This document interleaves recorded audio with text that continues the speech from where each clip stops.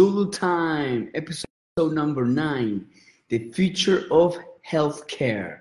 And so, since I was a little boy, I used to take things apart, bring them apart, like radios, whatever it was. I used to always try to take it apart and try to understand, what was in it, how did it work, how did the wires work, and probably a lot of us when we were children, we used to do that.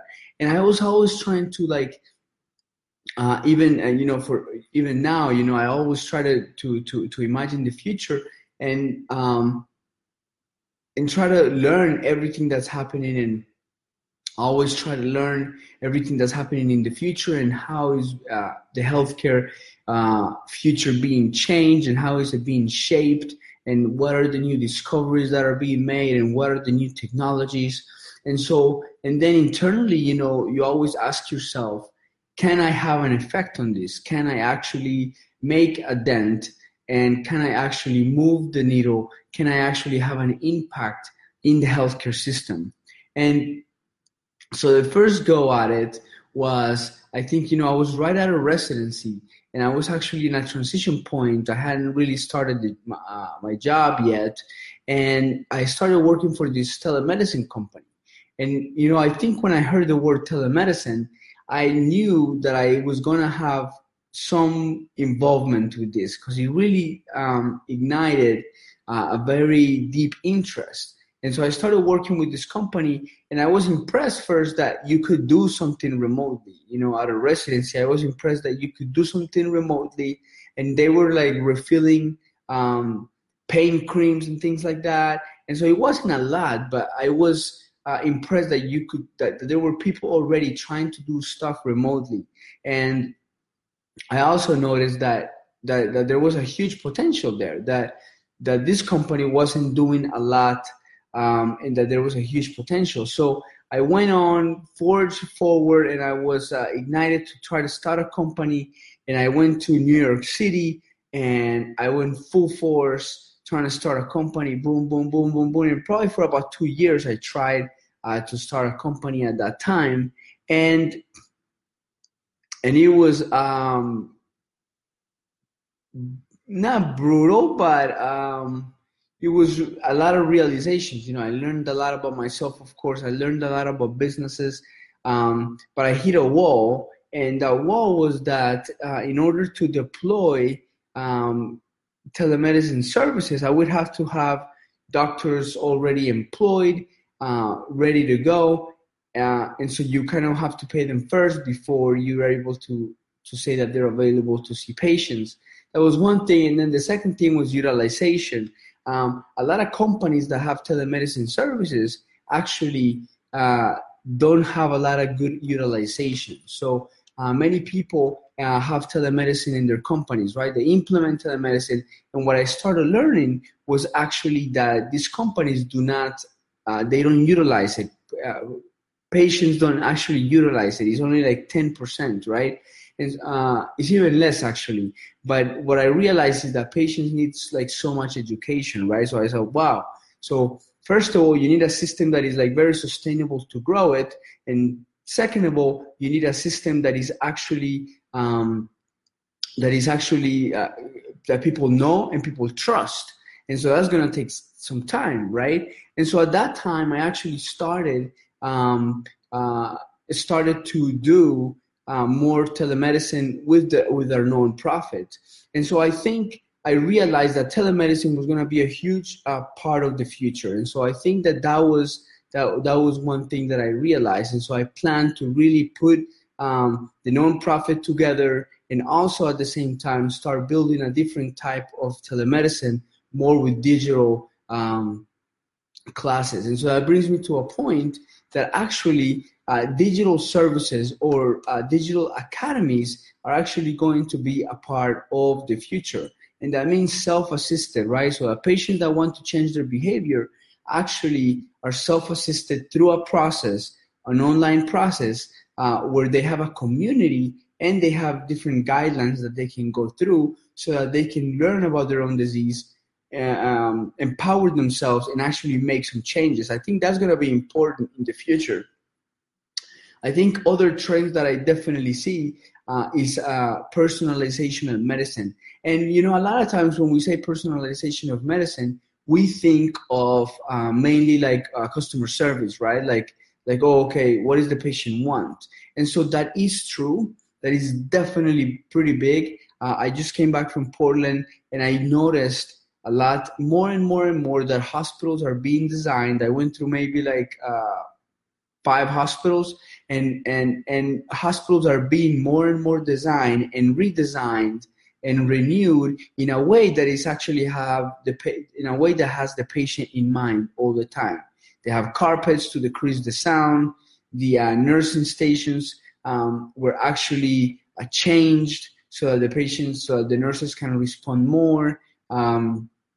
The doctors, of course, are being put at the hospital so that they're more available to the patients and their families. And so a lot of different things that are going to make medicine more personalized, right? Also, though, I think that it goes even deeper to the point of like a lot of the work that has been done in the microbiome. For those of you who know what the microbiome is, no problem, you know what it is. And for those of you who don't, the microbiome is actually a lot of the bacteria that lives in our body. So there is a bunch of bacteria in our body, good bacteria, and when we have infections, the imbalance of bacteria that causes infections actually create illness, right, and make us sick. But there is a lot of good bacteria, and these bacteria actually cause and create a lot of the health in our body and maintain a lot of the health. And so how does that matter, right? And so there's actually studies that have been done where, depending if I eat a banana, for instance, and then you eat a banana, then that's a different, your sugar goes up differently than mine. And how that sugar goes up on you because of that banana has actually to do directly with your microbiome and the microbiome map, meaning the type of bacteria and how many of each bacteria you have in your gut. That's actually determining how much you process that sugar, how do you process it, and how much your sugar level goes up in your body. That has something to do with it, a lot to do with it actually. Our microbiomes have what is called bio-individuality, meaning that we are all different, so we respond differently. And that's the first kind of line of defense, or the first dealings with food and sugar and that sort of things. And then the second is going to be like insulin, of course, for sugar specifically. But the microbiome is so important to protect our gut, is so important for neurotransmitters to keep our gut healthy. For those of you who don't know, actually, most of the serotonin is actually made in our gut, like 95 plus, which is the hormone that keeps us happy. So I think in the future it's going to be very important, and it's going to be a big part of healthcare for us to actually use these microbiome maps to be able to detect imbalances within each people. And so use these microbiome maps to also detect imbalances in neurotransmitters. So if people are depressed and if people have certain predisposition to certain disease, then we're going to be able to tag it right along to the microbiomes. And once we balance out the microbiome, a lot of these people are going to get better, which we're already seeing a lot of this data come out. And we thank the functional medicine community because they've been great with the microbiome. And so that's, I think that's going to be a big part of the future. Another digging deeper even into personalized medicine, then comes our genes, right? And so how does our gene impact us? How does our genes impact us? I remember, when I was in college, actually, I had a lot to do. I did a lot of research, and I did a lot of research in the pharmacology department, using gene and knocking genes out and putting genes back into different DNA to be able to affect whether the cells of the lung can rehabilitate after a lot of trauma. And so and I'll unpack that a little bit. So for those of you who don't know about DNA, though, an easy way to understand DNA is like the cookbook of the body, like the computer code of the body in a way. And so this cookbook tells the body exactly what to make, right? And then a lot of proteins go around and read this cookbook and say, okay, page 1, we need to make this. Page 2, we need to make this. So what is being done now through gene therapy, there is many different ways, right? And some ways is to you can take a page out of the book. And then so if proteins go around trying to make stuff and they don't see that page, then they're not going to make it. And so that's what's called knocking out a gene. And then another way is adding a page, right? And so the protein goes by and reads that little extra page and then makes new protein. And so these new proteins can be like neurotransmitters, or they can be like repair proteins that help us repair the body. And so I think that's going to be a big part of the future of healthcare, also like dealing with DNA and using our genome, our DNA, to be able to fight illnesses. And another point in there is the epigenetics, right? For those of you who don't know, epigenetics is actually the expression of our genes and actually like affecting that expression. And so recently I heard a talk by Dr. Briggs. Dr. Briggs is a great expert on epigenetics. She's actually a family practitioner, but she's been practicing medicine with this tool for about 10 years now. And her story is pretty moving. She actually was, her son was diagnosed with cancer at a very early age. So you can imagine a doctor, a mom, she was on a mission to try to understand how to help her son. And so with this, she actually came across epigenetics, and she found out that actually by adding different supplements to the body, there could be a change in the gene expression of her child. Therefore, if there is like a gene expression of proteins that make tumors grow faster or less, then she wanted to find that out to see if that would affect her child. And, of course, lo and behold, it did. And his tumors started growing less and less and less. And now she's doing a lot of research with the institutions that were helping her child. But just to hear her talk is amazing, because she has such a deep understanding of epigenetics. And for those of you who have never heard about this, it's called methylation. Methylation is like one of the things that she says is like expressing your best genes, show me your best genes. And so we all have these genes that we were given. It's like cards that we were dealt. And how do we express the best out of them? How do we use them to the best? And so I think epigenetics is going to be a huge factor in the future of healthcare also, for sure. I think in the future of healthcare, we're also going to see more nature involved in the care of patients. I just came back from a hospital, and the hospital had in the middle a $2 million healing garden, which was created to actually be the backdrop of an infusion center. And I'll post a picture in the comments, actually, because it was so beautiful. It kind of takes your breath away. I walked into this infusion center, and the whole infusion center, as the patients are sitting down, they're looking outside, and there's a beautiful, like a little lake, a little river, and he's got fishes, and he's got a bunch of trees. I mean, it's awesome. It looks like a brand new hotel. And I was asking the lady about it, and they actually brought a Japanese famous garden designer to design this pathway. And she says that this garden, and she says that in the summer, employees, patients, I mean, they love it, right?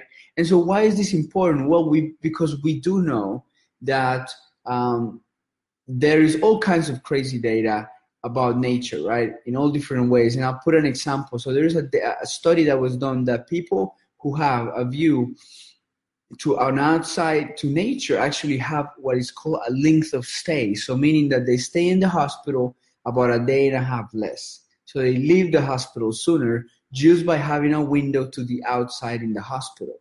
It's pretty crazy, right? So we're going to be implementing a lot more and more nature into health, right? More green, into hospitals, and that's gonna be mixed with technology. So I'm really hopeful to see this and really cool to see this. Actually, one of our colleagues, she's worked with one of the hospitals who's built a big rooftop garden. And, you know, when you look at aerial pictures of this hospital, it looks awesome. And Singapore is actually building a lot of gardens outside of their buildings, like acres of big trees around their buildings. And there is all kinds of data that it improves air gases and pollution and all of this. So that's definitely going to be a lot more into medicine. Another future trend that I definitely see is actually 3D printing. That's happening already for sure, but it's going to probably take off a lot more. A big space for this is happening is actually in prosthetics, prosthetic limbs. Prosthetic limbs are being 3D printed and designed by students and engineers all over the world, and some of them have become so cheap to print and easy to do for the patients and to change. Because what was happening is that a lot of these, for instance, in the third world countries, somebody goes, they give these people a prosthetic or a children, and then never gets a change again, right? And so with 3D printing, as the child grows or as the adult changes, they're going to be able to 3D print a newer version of their limb, one that fits better with their body as their body changes. 3D printing, you're also going to see in kidneys. You're also going to see in bladders. They're already doing bladders, ears to replace during surgery. Kidneys are going to be really exciting. Like when they figure that one out completely, they're almost there. And so that's going to be really cool. Another cool thing that's going to happen that's happening already is called body chips. Body chips are actually simulations of body parts in little chips that actually simulate the cells of that part of the body so that they can test drugs and see how drugs affect this part of the body. So I think that's going to be really awesome for sure in the future of healthcare. Those are definitely some of the trends that we're going to see in the future of healthcare. Also, really awesome stuff that I'm excited about. Uber actually just launched and is launching Uber drones in Singapore, and so I think ambulances are probably going to be in drones. And well, I've seen the simulation already, so it's going to happen. It's just going to be interesting how far along. And I think with Uber in Singapore, they're actually going to make the first spaceport or unit where you actually take your drone to and from pretty soon. So ambulances are probably going to be in that space pretty big. And actually, when I saw that Uber actually held a conference about this where NASA and a lot of people came, and actually one of the invited people was the emergency response in the city. And they were talking about how this was going to be embedded and worked into this workflow. So really exciting, right? I mean, the ambulance comes by and we already have it. I mean, it's like a helicopter. So it's just a different vehicle. Because a lot of times we think that it's so far out, but it's really not. I mean, a lot of things are definitely changing. Also, I think, invasive, non-invasive tests, that's probably going to be even more, meaning a lot of people are going to be able to get tested at home. A lot of things are going to be able to do from home. There is many companies that are also are actually doing now a test from home. So you can actually order a full set of hormone tests from home, a full set of hormones, all types of different tests, allergy testing, epigenetics testing, you can do it. And so many tests are probably going to do from home, and you're probably going to be able to see the doctor with those results through online. And actually, that's a great field that is going to happen. And so I think that so far I love everything about technology in healthcare, and I love to be involved in it and to be a part of it. And so that is going to be some of the trends, and a lot of those trends also will be some of it also will be focused on social determinants of health and well-being. That's a big trend that is also happening in healthcare, to measure how all of these changes actually improve your well-being, because that's what we want at the end of the day, happy, healthy lives. All right, everybody, that is the end of Zulu Time episode number 9, the future of healthcare. If you have any questions, comments, concerns, or suggestions for future episodes, let us know in the bottom so that we can do that. And like we always say, live on.